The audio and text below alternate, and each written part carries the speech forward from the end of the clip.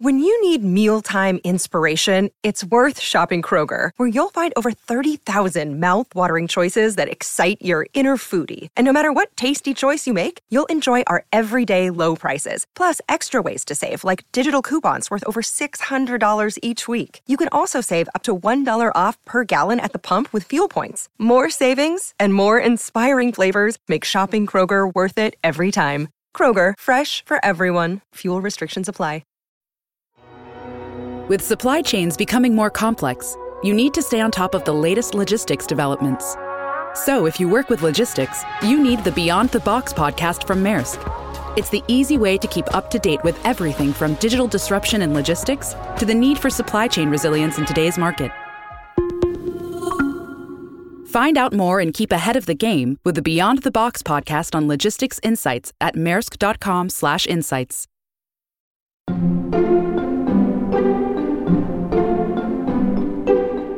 I know that I'm processing stuff, even if I'm not consciously processing something.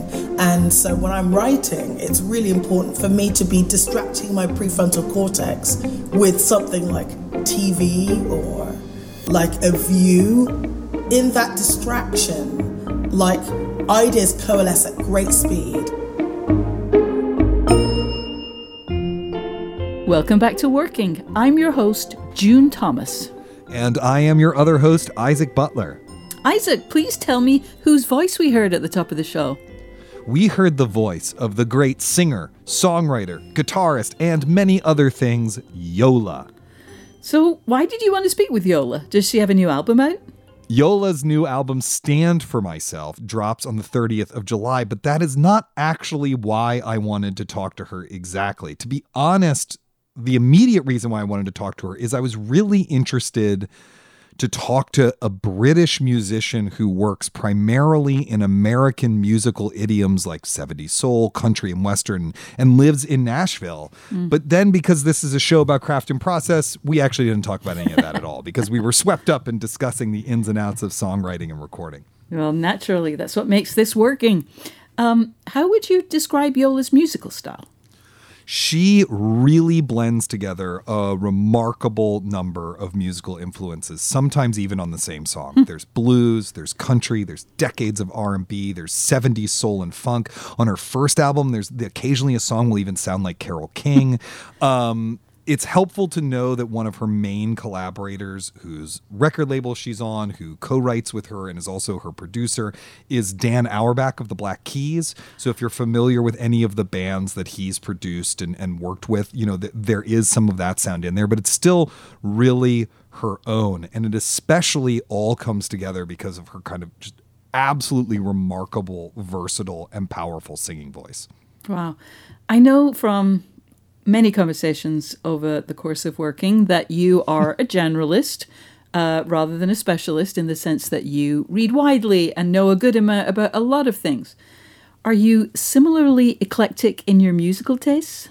I definitely try to be. I mean, I am sure I have my biases and areas where I'm very ignorant or I'm too narrow, not minded. I mean, I think everyone does. But at the same time, if you like everything, then you don't actually have taste, right? There's no sensibility to being open to everything. But, you know, and I definitely go through phases where I feel like I don't know enough about a certain kind of music, or I have a knee-jerk reaction against it. So I try to listen to it more to see if I can figure it out and stuff like that.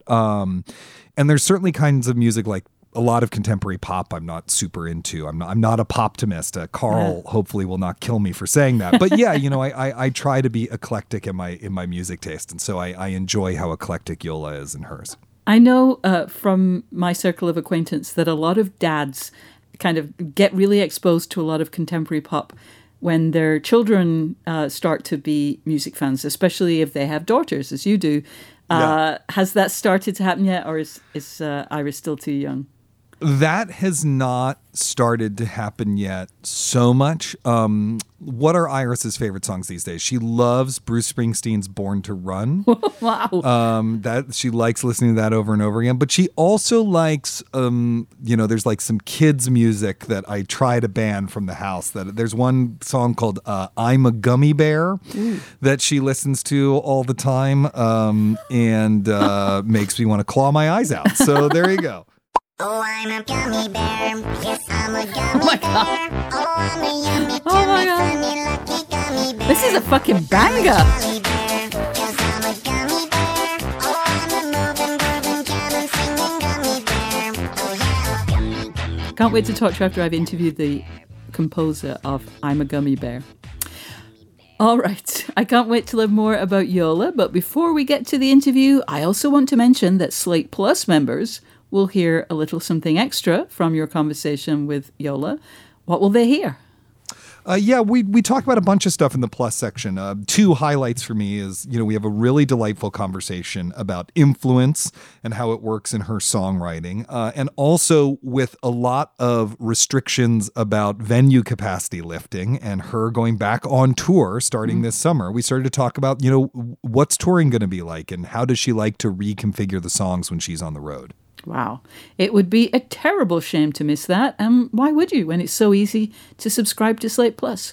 You'll get exclusive members-only content, 0 ads on any Slate podcast, full access to articles on Slate.com, bonus episodes of shows like Slow Burn and Danny Lavery's new podcast, Big Mood, Little Mood, and you'll be supporting the work we do here on Working. It's only $1 for the first month. To sign up, go to slate.com/workingplus. All right, let's hear Isaac's conversation with Yola.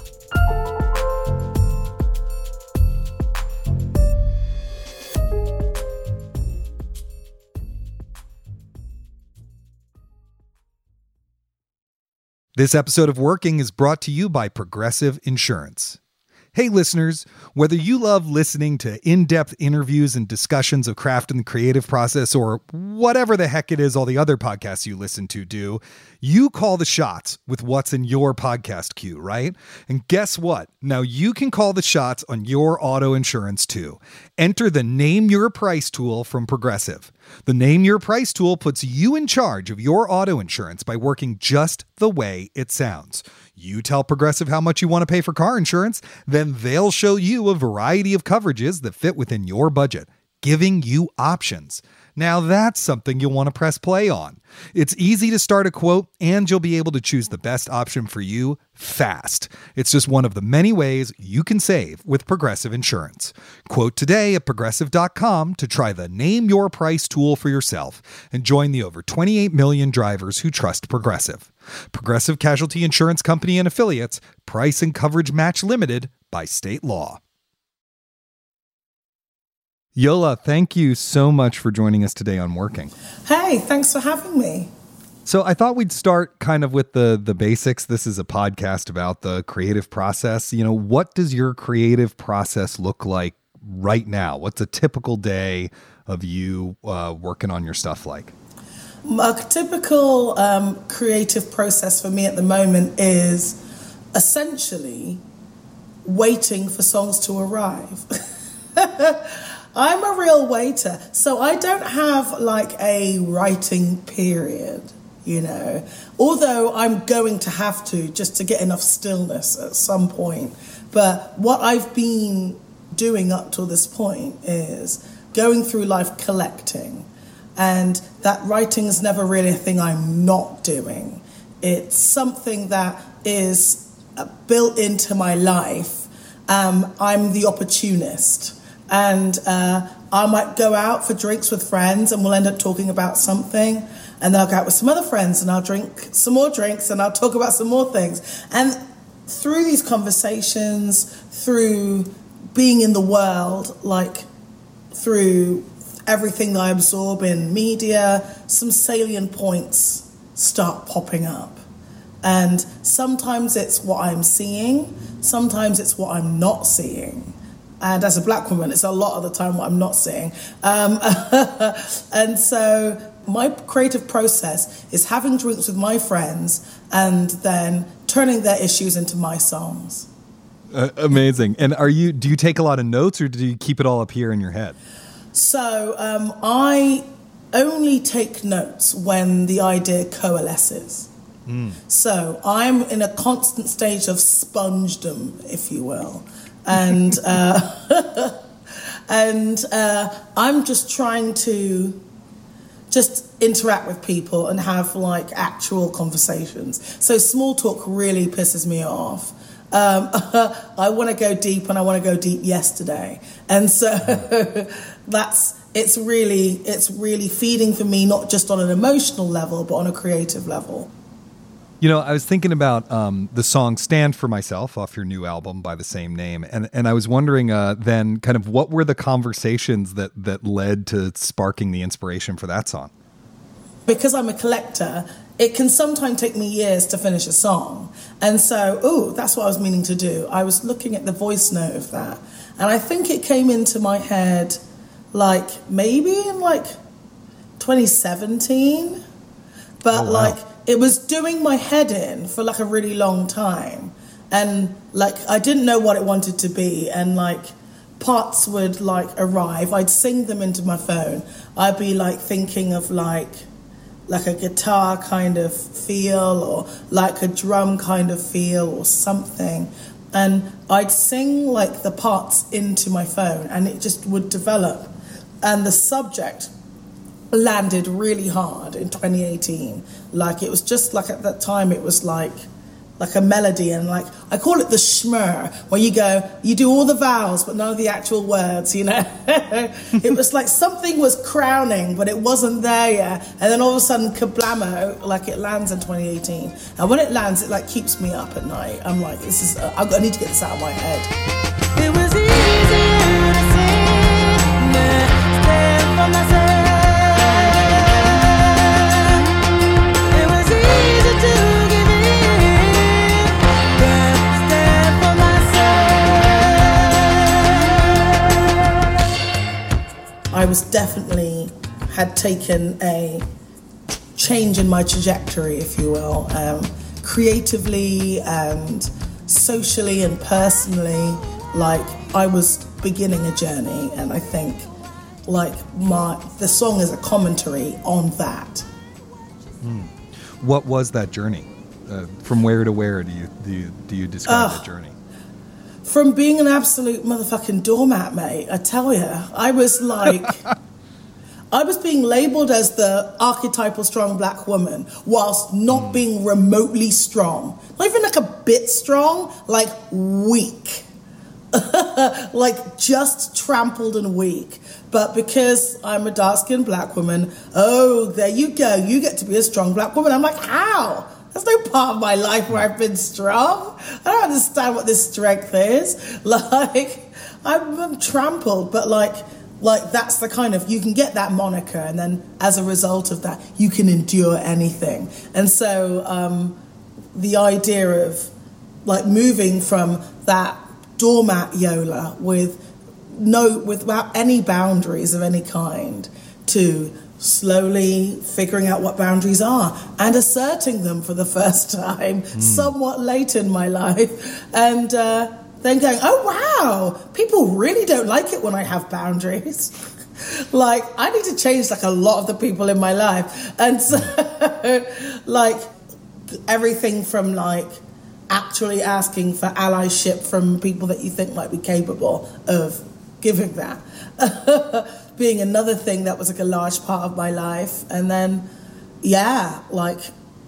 through that kind of reaching out for allyship, starting to draw boundaries where I thought people needed them, realizing that there's something very central to the Black lady experience, and it's neglect, and that I need to put myself in environments where neglect isn't the central paradigm for my existence. And so finding spaces in which that's not the case was really hard and took a really long time. And so you're having that journey and commenting on it at the same time, it sounds like, or at least your subconscious is, through, these songs burbling up out of it. So welcome to my subconscious. You've just, no one's ever said that, but that's the very core of the entirety of my songwriting process. So once, way back, I broke my ankle. And it was about the same time that I got vocal nodes, and I couldn't speak for 2 months. I couldn't sing for a year and a half. And then about the same time I broke my ankle, I know, it was horrific. Anyway, I broke my ankle, and I went to the doctor, and they were like, okay, well, off to the hospital you go, and I get fixed up, and they put me on some pretty hardcore meds for quite a while. And but normally I've got a commentary on what's happening in my life. But on these meds, I had nothing to say. I was just like, everything's brilliant. And point being is that when I finally came down, like the commentary was waiting. And it delivered itself in my mind like a stand-up that was hilarious. And and so it dawned on me at that point that even if I wasn't saying the usual kind of like facetious commentary that I would be delivering, that it was still in there. And so that's something that I now lean into in my creative guise. Like, I know that I'm processing stuff, even if I'm not consciously processing something. And so when I'm writing, it's really important for me to be in a still environment, for me to be distracting my prefrontal cortex with something like TV or like a view or something that's going to focus my conscious mind. And then I'm just strumming without an aim. I'm just like maybe trying to get my strum nice. I'm trying to get a nice sound. But in that distraction, like, ideas coalesce at great speed. And I was kind of experimenting with that because I remember hearing that a lot of physicists would use like a menial jobs or a prefrontal cortex distraction technique to solve like complex equations or problems that they were having. And so I was like, so what are they doing? And they'll talk about like how the colliculi collect all the information that we've ever seen in our peripheral vision, every environment we've ever been in, like, and it's all just in our brains sitting and waiting. And if you're in the right part of your brain, you can bump into all of that information and make some rather elegant connections. And so it started as almost like an experiment that then turned into like my main process. And in building up to that, though, just to circle back to something you said earlier, you were talking about leaving voice memos for yourself. Are those like scraps of lyric? Are they melody? Are you, like doing what you think the drum part will sound like? Or, I think the guitar line should be like do-do-do-do-do-do, or, whatever it is. Like, what are those voice memos like? They are all of the above. Like, seriously, like, it depends what comes. In some songs, it'll be like on the record, we've got a song called Break the Bow, and that bass line came to me in 2013 when I was on my motorcycle riding back from my mother's funeral. And the bass line is maybe a bit too jolly for a post-funeral ride. Like, it's incongruous. It's extremely incongruous bass line for funeral times. But it was there. I had to honor it, so that's what I did. And so there I am, and I'm crying, and I'm trying not to crash, because crying and being on a motorcycle isn't, great. It's not safe. Anyway, There I am, and the bass line comes in, and there I am, and I'm singing it to myself, and I'm like, that's actually quite groovy. I don't want to forget this. And so I'm still singing it. There I am, singing it to myself, and when I finally pull up outside my house, I sing it into my phone. I'm like, well, I don't know what that's going to turn into, but it was something. It popped out for a reason. And then I go into the house, and almost immediately the idea just like lands, and the lyrics land. The first verse lands in its entirety. And sometimes that happens to me, like an entirety of a verse. And it's always like first verse. It'll just be like, bam, there it is. And it's everything that I'm feeling in poetry to the bass line I was thinking. Do the lyrics ever come before the some part of the melody is worked out? Or, I mean, it sounds like they often come off the music, not the other way around. Yeah, they really do. And like, I have had like lyrical ideas that have like come on their own steam, but they always seem to be slightly less poetic when they're not to some kind of pattern, when I'm not reacting to something. A lot of the time in my mix on the road, I'll have like the bass in my ears really high, because it has both melody and it has rhythm. And that's the thing that I focus in on the most, like creatively and in performance. And so, yeah. that's a big part of it. We'll be back with more of Isaac's conversation with Yola.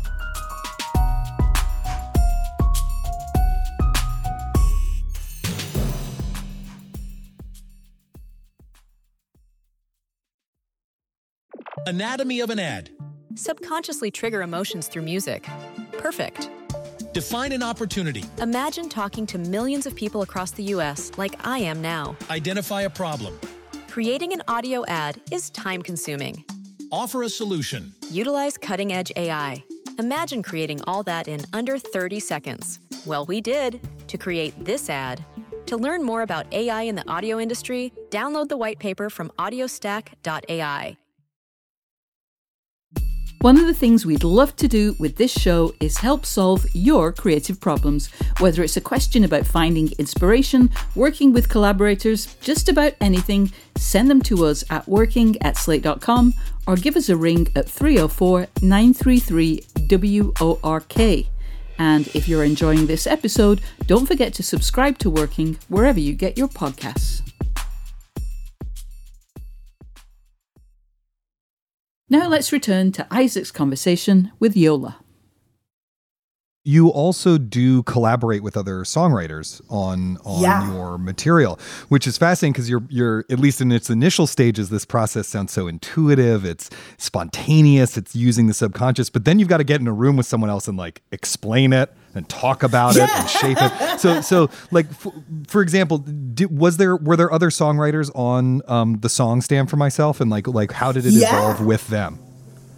So I'm tossing and turning at night because this idea's keeping me up. I'm like, oh God, I've got to get out of my head or I'm never going to sleep. And I'm due to hang out with a friend of mine, Hannah Vasanth, who is a producer, songwriter based in London, South Indian Berliner by birth. And we were in a band together called Bugs in the Attic way back when in the West London kind of broken beat scene. And we were reconnecting after a long time kind of doing our own thing. And I said to her, you're exactly the person to help me get this song out of my head. I don't know if I'm going to sleep tonight if I don't get it out. And so she just like helps me get it out. And I play like a million weird voice notes. And like I sing it to her, and like she's playing chords and I'm like, that's the chord, but it's not quite the voicing. Let's keep rolling. And like we're like trying to figure it out. Like I'm just trying to interpret what I hear in my head because it's there.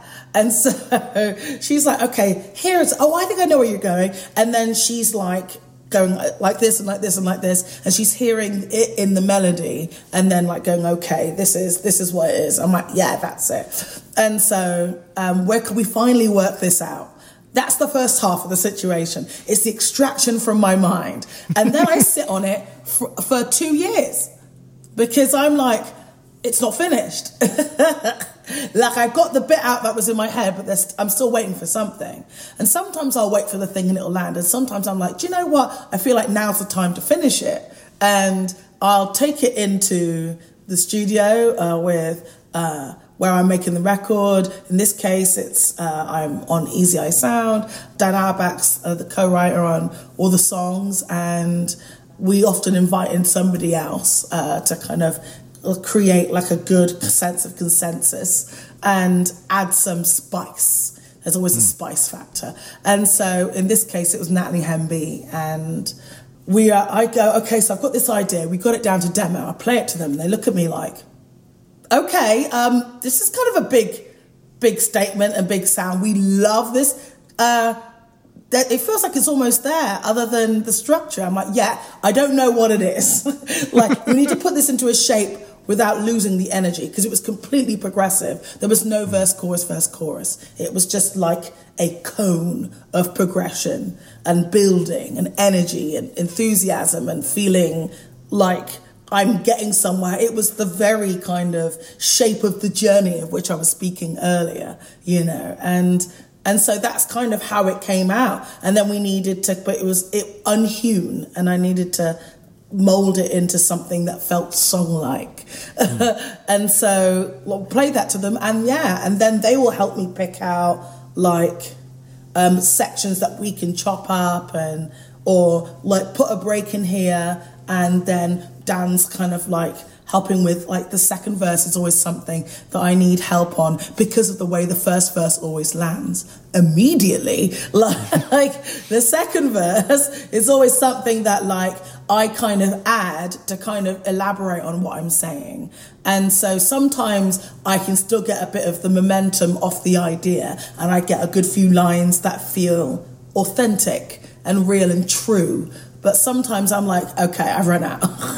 Can you help me finish this one off? And so that's often what I bring people in for. And because each lyric has to do so much heavy lifting to be essential and meaningful, like I try and put more than one brain on it to make sure that we get like the strongest finish to a song possible. It's interesting, though, because it sounds like one of the things that's preserved in the song from the demo to the final version is the kind of arc of it, is the dramatic action of it, right? Because it starts very small. You're sort of moving in and out of your head voice. It's that strummed acoustic guitar. And then by the end, there's like a chorus of voices, a loud band, a big drum part.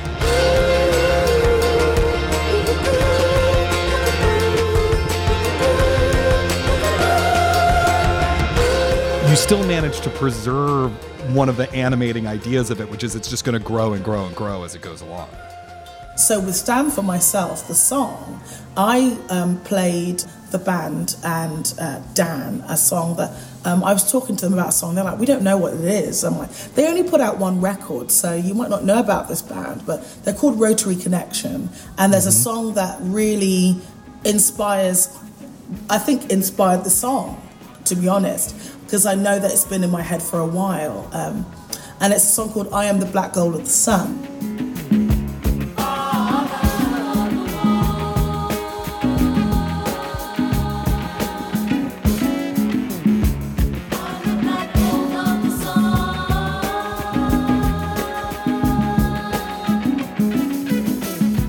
And it features Minnie Riperton, and Minnie Riperton is one of my all-time heroes.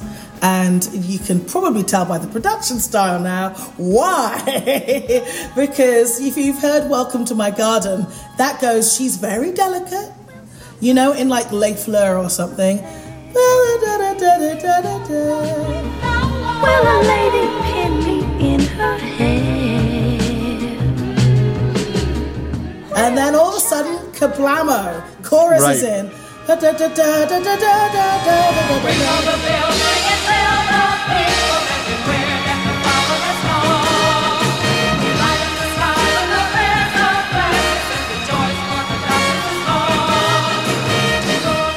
Like, I'm clearly heavily influenced by this woman, but also things that she's touched or been involved in. And this song, was something that had grabbed me from, my teens. I'd been out in the clubs with my mates raving, and there was a new Eureka Soul remix of the song, and they'd always play it at the end of the night, and it was like that uplifting, yeah, and then they send you out into the streets with a good vibe. You're like, woo!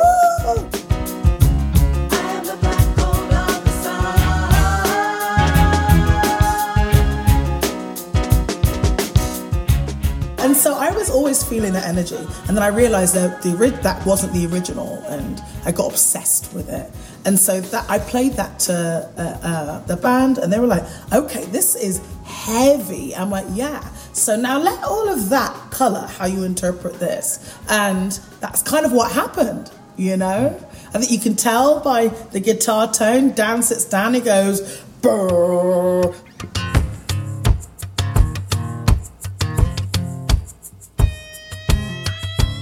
How about that? And I'm like, that's the guitar tone. So, yeah, it's like we're always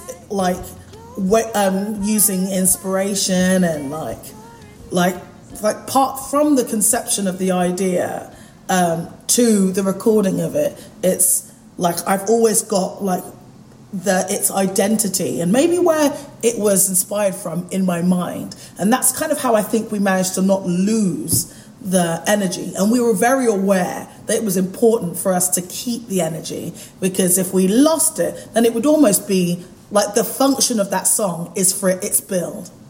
Like, and to make you, to almost put a rocket up your ass and make you feel like you're a superhero, you know? And like, if you don't get that feeling, the song's failed. And so we had to, and we're very conscious of that. If there was anything we were conscious of with this song, was like, we can't lose the energy. Me and Hannah captured something, and Hannah Vasanth is a real, just a inspiring firecracker of a human being.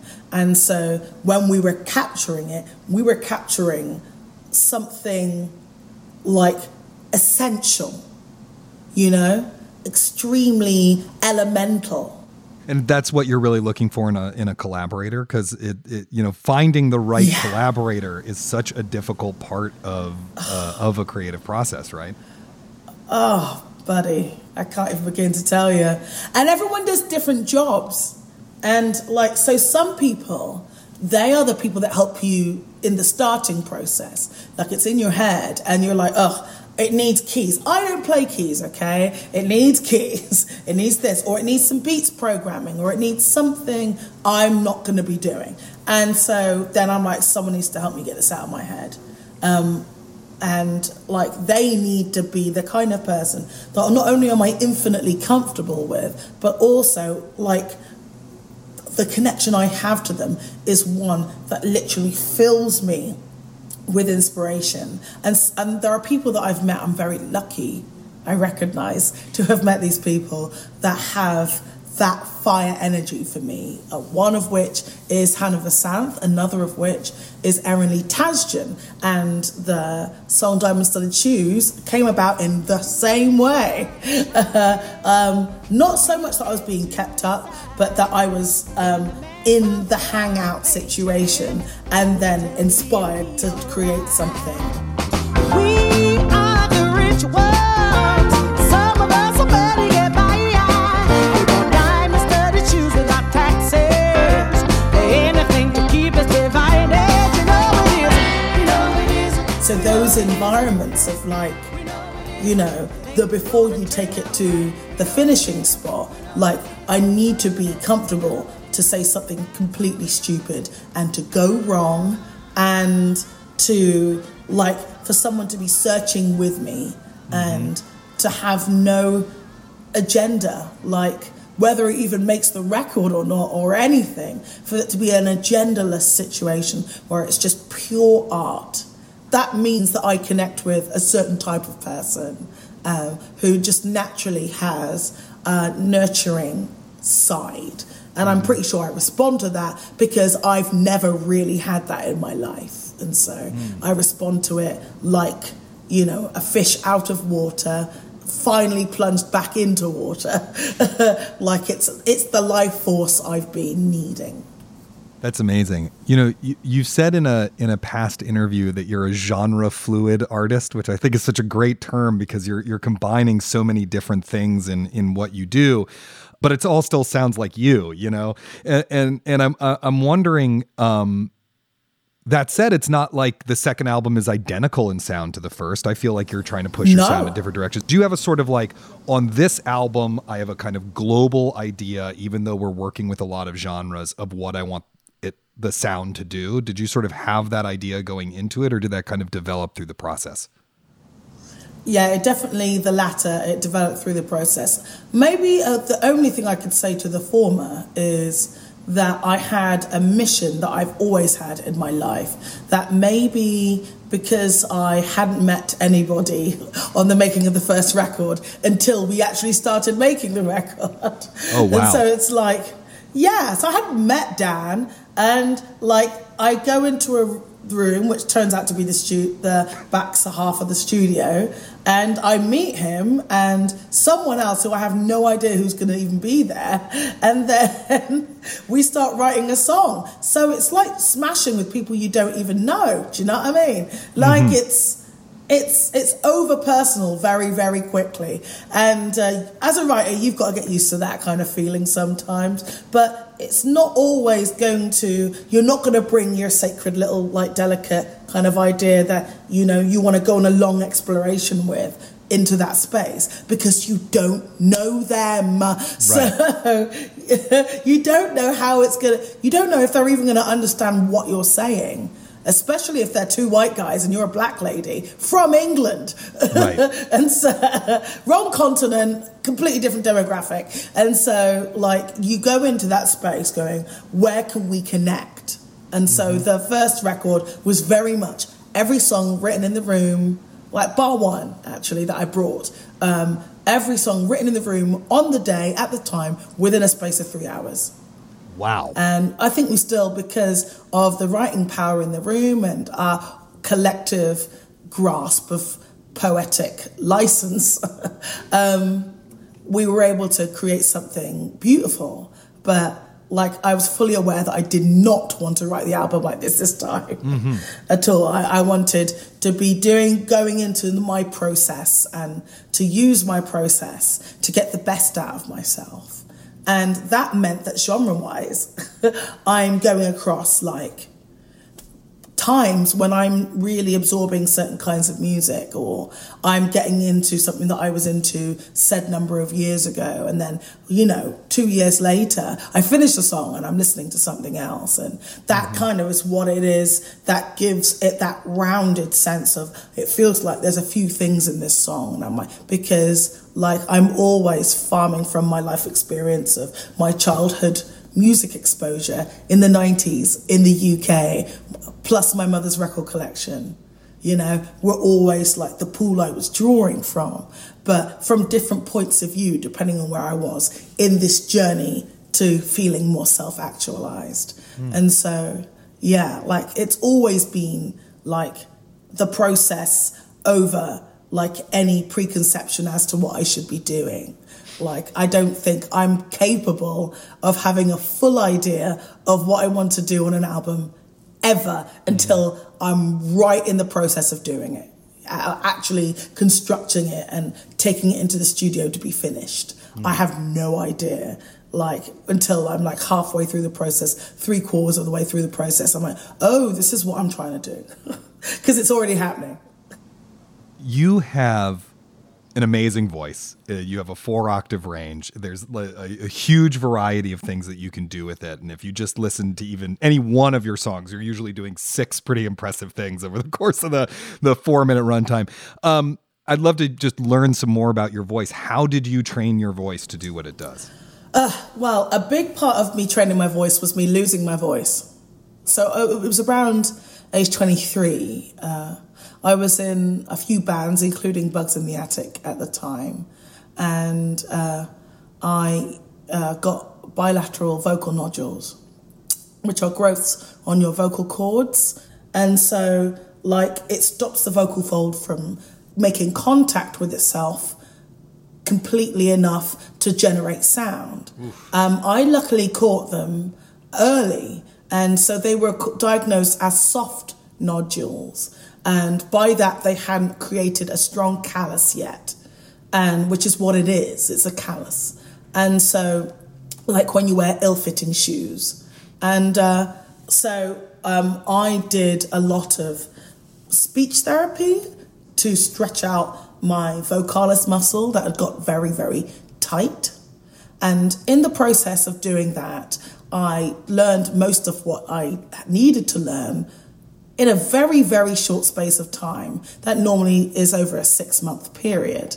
And so I still had multiple months left on my time with my doctor, who I always name check, Amanda Carr. She was brilliant. And she was like, I'm on the NHS, and if I was private, that would be you done. But because I'm on the NHS, we have this time and I get paid anyway. So what else can I tell you? And my answer was everything.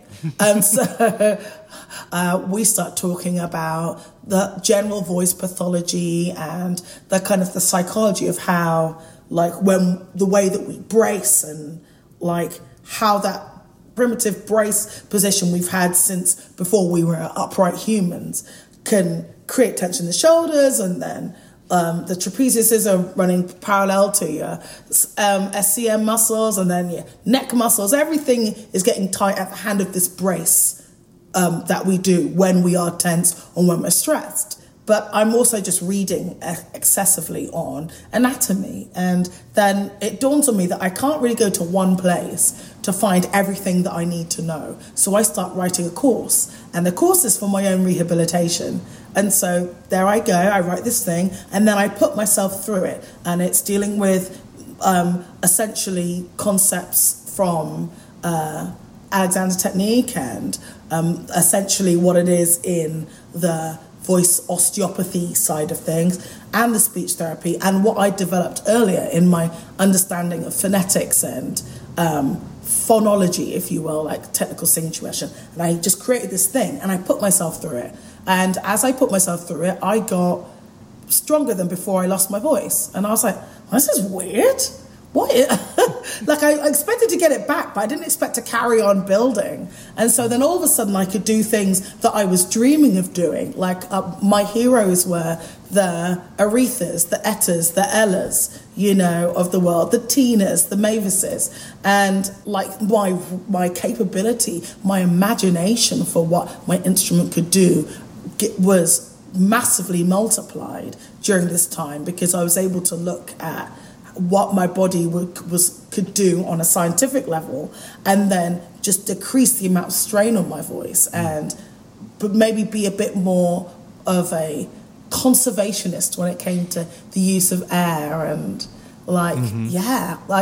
and then when I looked at music again, it was with these new ears of like almost phonetically coding what they were doing and being like, wow, okay, so that's what's going on. Oh, okay, I know I understand.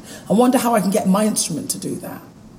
Well, Yola, thank you so much for joining us today on Working and talking about your process. No problem, my pleasure. Thanks for having me.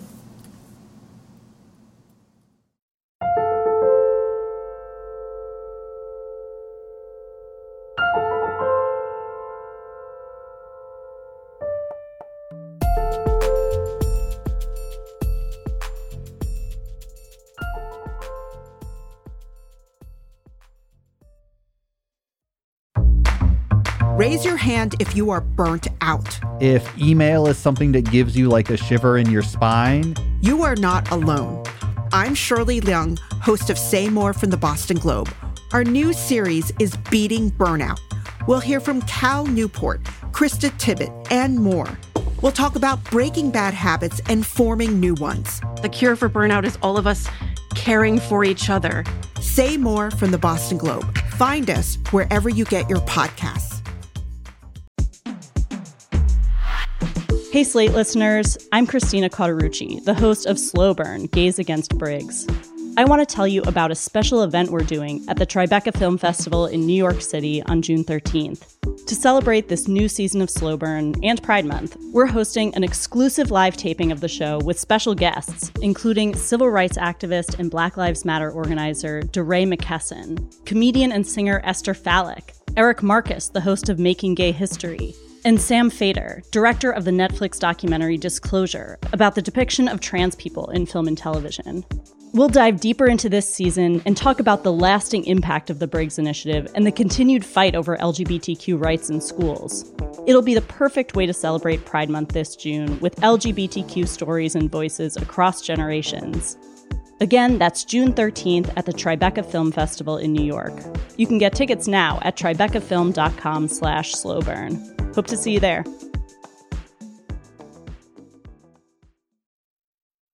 Isaac, this is where I confess that I'm not familiar with Yola's music, but I am going to fix that immediately because she is clearly an artist with like a really clear sense of her process. I love that she was able to narrate all the things that went into the creation of Stand For Myself, not only about the process of capturing ideas, but also how her personal growth affected how she writes songs. I'm always in awe of people who have that ability. Yola really knows herself.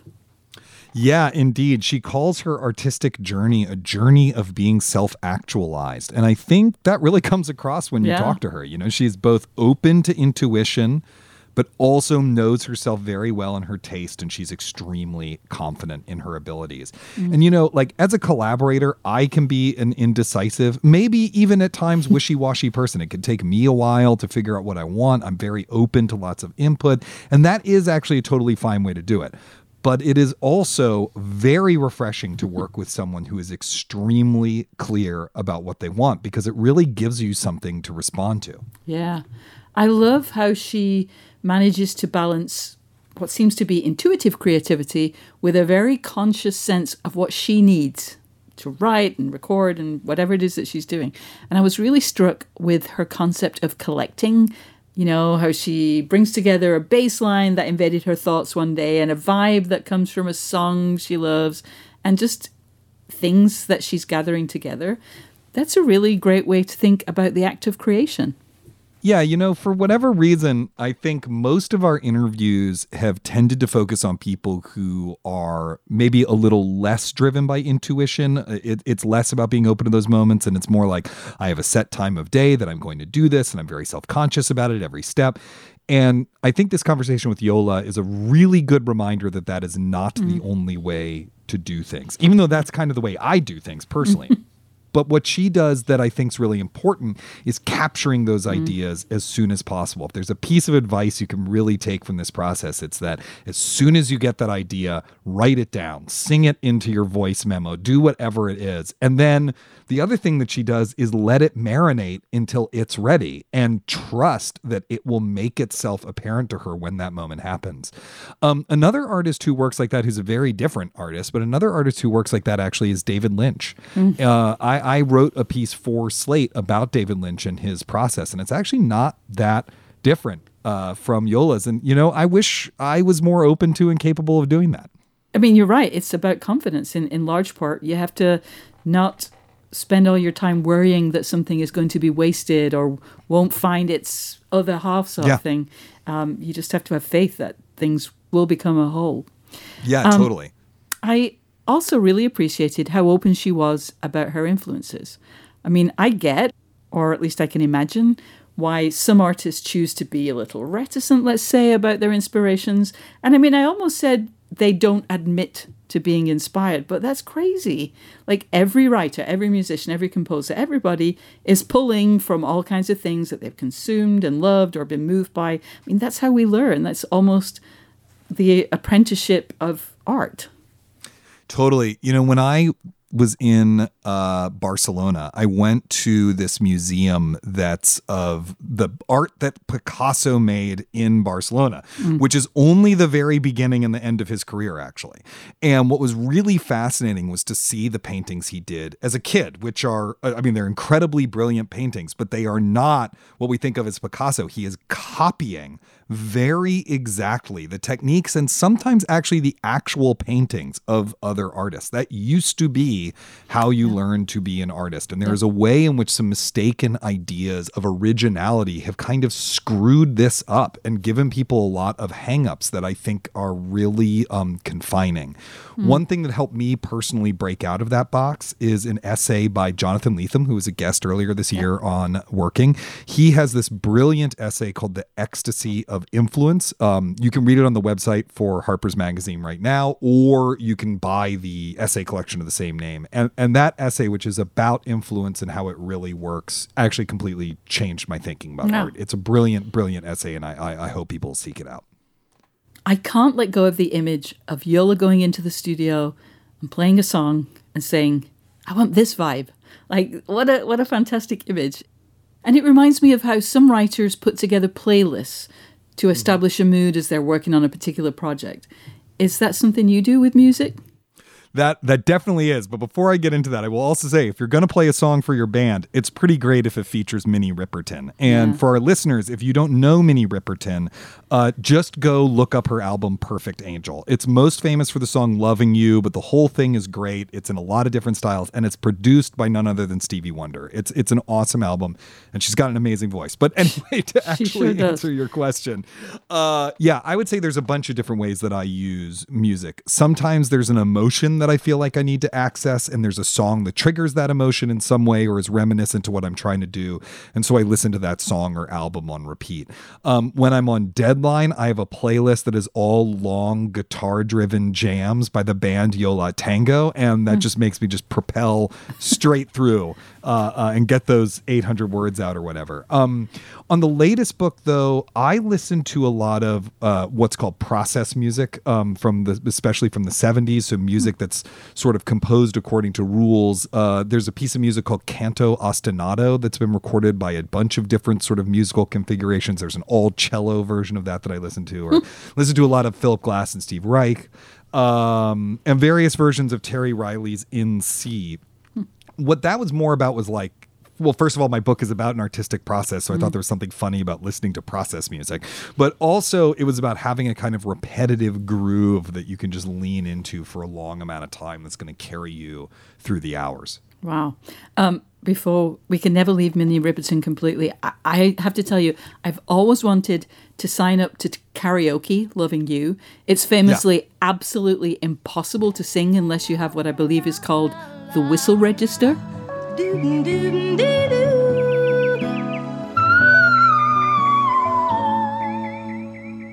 And I can picture myself like walking up on stage just to see people's faces, and then as soon as the music starts, I'm going to run like Billy-O right out of the bar, because there's no way a normie like me, or just about anybody except maybe Minnie Riperton and Yola, could even attempt that song. But I heard someone do it at karaoke once, and it was a disaster. It was, and I wish I could tell you, like, and it was amazing. But at first you're like, okay, this is a little pitchy, but like she's doing it, she's making it work. They've got the reverb turned up, it's going to be fine. And then it gets into the, yeah. And I was like, oh no, we are in trouble. And it's not a short song when it's not done well. Well, I'll just hold it in the realm of fantasy then, but it's a long-held fantasy of mine. To get back to Yola, she talked about how you have to be prepared to put aside ego and certain emotions when you're in the studio. You just have to go for it. Or as she put it in a slightly different context in your interview, you have to feel like you have a rocket up your arse. And that reminded me of a concept that is particularly bruited about in British theatre circles. That's where I've heard it most, but applies to all creativity. And that is that creators have to feel that they have the freedom to fail. I mean, they do. I guess we all do. But everybody also needs some kind of support to get to that emotional place, I think. Yeah, this is a thing that I frankly worry about. Do artists have freedom to fail right now? Like right now in these circumstances? I'm not totally sure that they do, because like being an artist is so economically precarious, and there are so many ways that audience members can get any kind of art they want on demand. And this has just radically changed the ways we acquire, watch, think about, discuss, and value art. And I'm just not sure that artists have the same space to fail as they did before. I mean, to give one example, since you mentioned the British theater, so much great British culture came about as a result of the dole. Because people were on the dole. So they had more time to make art, but also like if it screwed up and they didn't work out, they went back on the dole and started working on the next thing. And it just does not work that way anymore. But even though it might not work that way anymore, you still have to feel like you have permission to fail, for sure. Yeah. That's the part I think you're right about. And I think the thing that unifies that feeling to fail and emotionality is that making art requires taking risks and being vulnerable. And it's not really a risk if there's no chance you'll screw it up. Yeah. And that's really scary. And one of the parts of having a creative process is figuring out how to develop techniques to allow yourself to take those risks. Oof. But it's never going to feel good. Do you know what like no, right. We're like 6 months away from my book coming out, and I'm still waking up at 5:30 in the morning being like, what if I screwed this thing up? Or what if people don't like that thing? And it's just like you just have to figure out how to adapt and use that, I guess, because it's not going away. Yeah, you certainly can't. The right choice is not just to play it safe, that's for sure. Yeah. There's something incredibly inspiring in Yola's story of rebuilding her voice after it literally disappeared. And it's great that she was able not only to rehabilitate it, but to strengthen and expand it. But that must have been terrifying. What is a singer without her voice? I know, right? But what a triumph from adversity, which is everyone's favorite story. I mean, she became this autodidact into how the human voice works. And that in turn unlocked the thing that makes her truly extraordinary as a performer. And like whether you wind up digging Yola's songs or not, I dig them, but even if you don't, you have to respect that voice. And it turns out it wouldn't have been possible without her really going through some shit. And I don't think suffering is necessary for great art. No. I actually think that's a really dangerous myth. But if you're an artist and you do wind up suffering, you can at least hope that you'll get some great art out of it. Absolutely. That's the best outcome possible. All right, listeners, we hope you've enjoyed the show. If you have, remember to subscribe wherever you get your podcasts, and that way you'll never miss an episode. And now, let me tell you how awesome a Slate Plus membership is. It's so awesome. Slate Plus members, of which we are, of course, get benefits like 0 ads on any Slate podcast, full access to all the articles on Slate.com, bonus episodes of shows like Slow Burn and Danny Lavery's Big Mood, Little Mood. But I also hope that you would like to support the work we do here on Working. Membership is only $1 for the first month. To learn more, go to slate.com/workingplus. Thank you so much to Yola for being our guest this week. And as always, enormous gratitude to our fantastic producer, Cameron Drews. We'll be back next week for the long-anticipated return of Rumaan Alam to the host's chair. We'll be featuring his conversation with photographers James and Carla Murray. It's a great conversation. You definitely don't want to miss it. And until then, get back to work.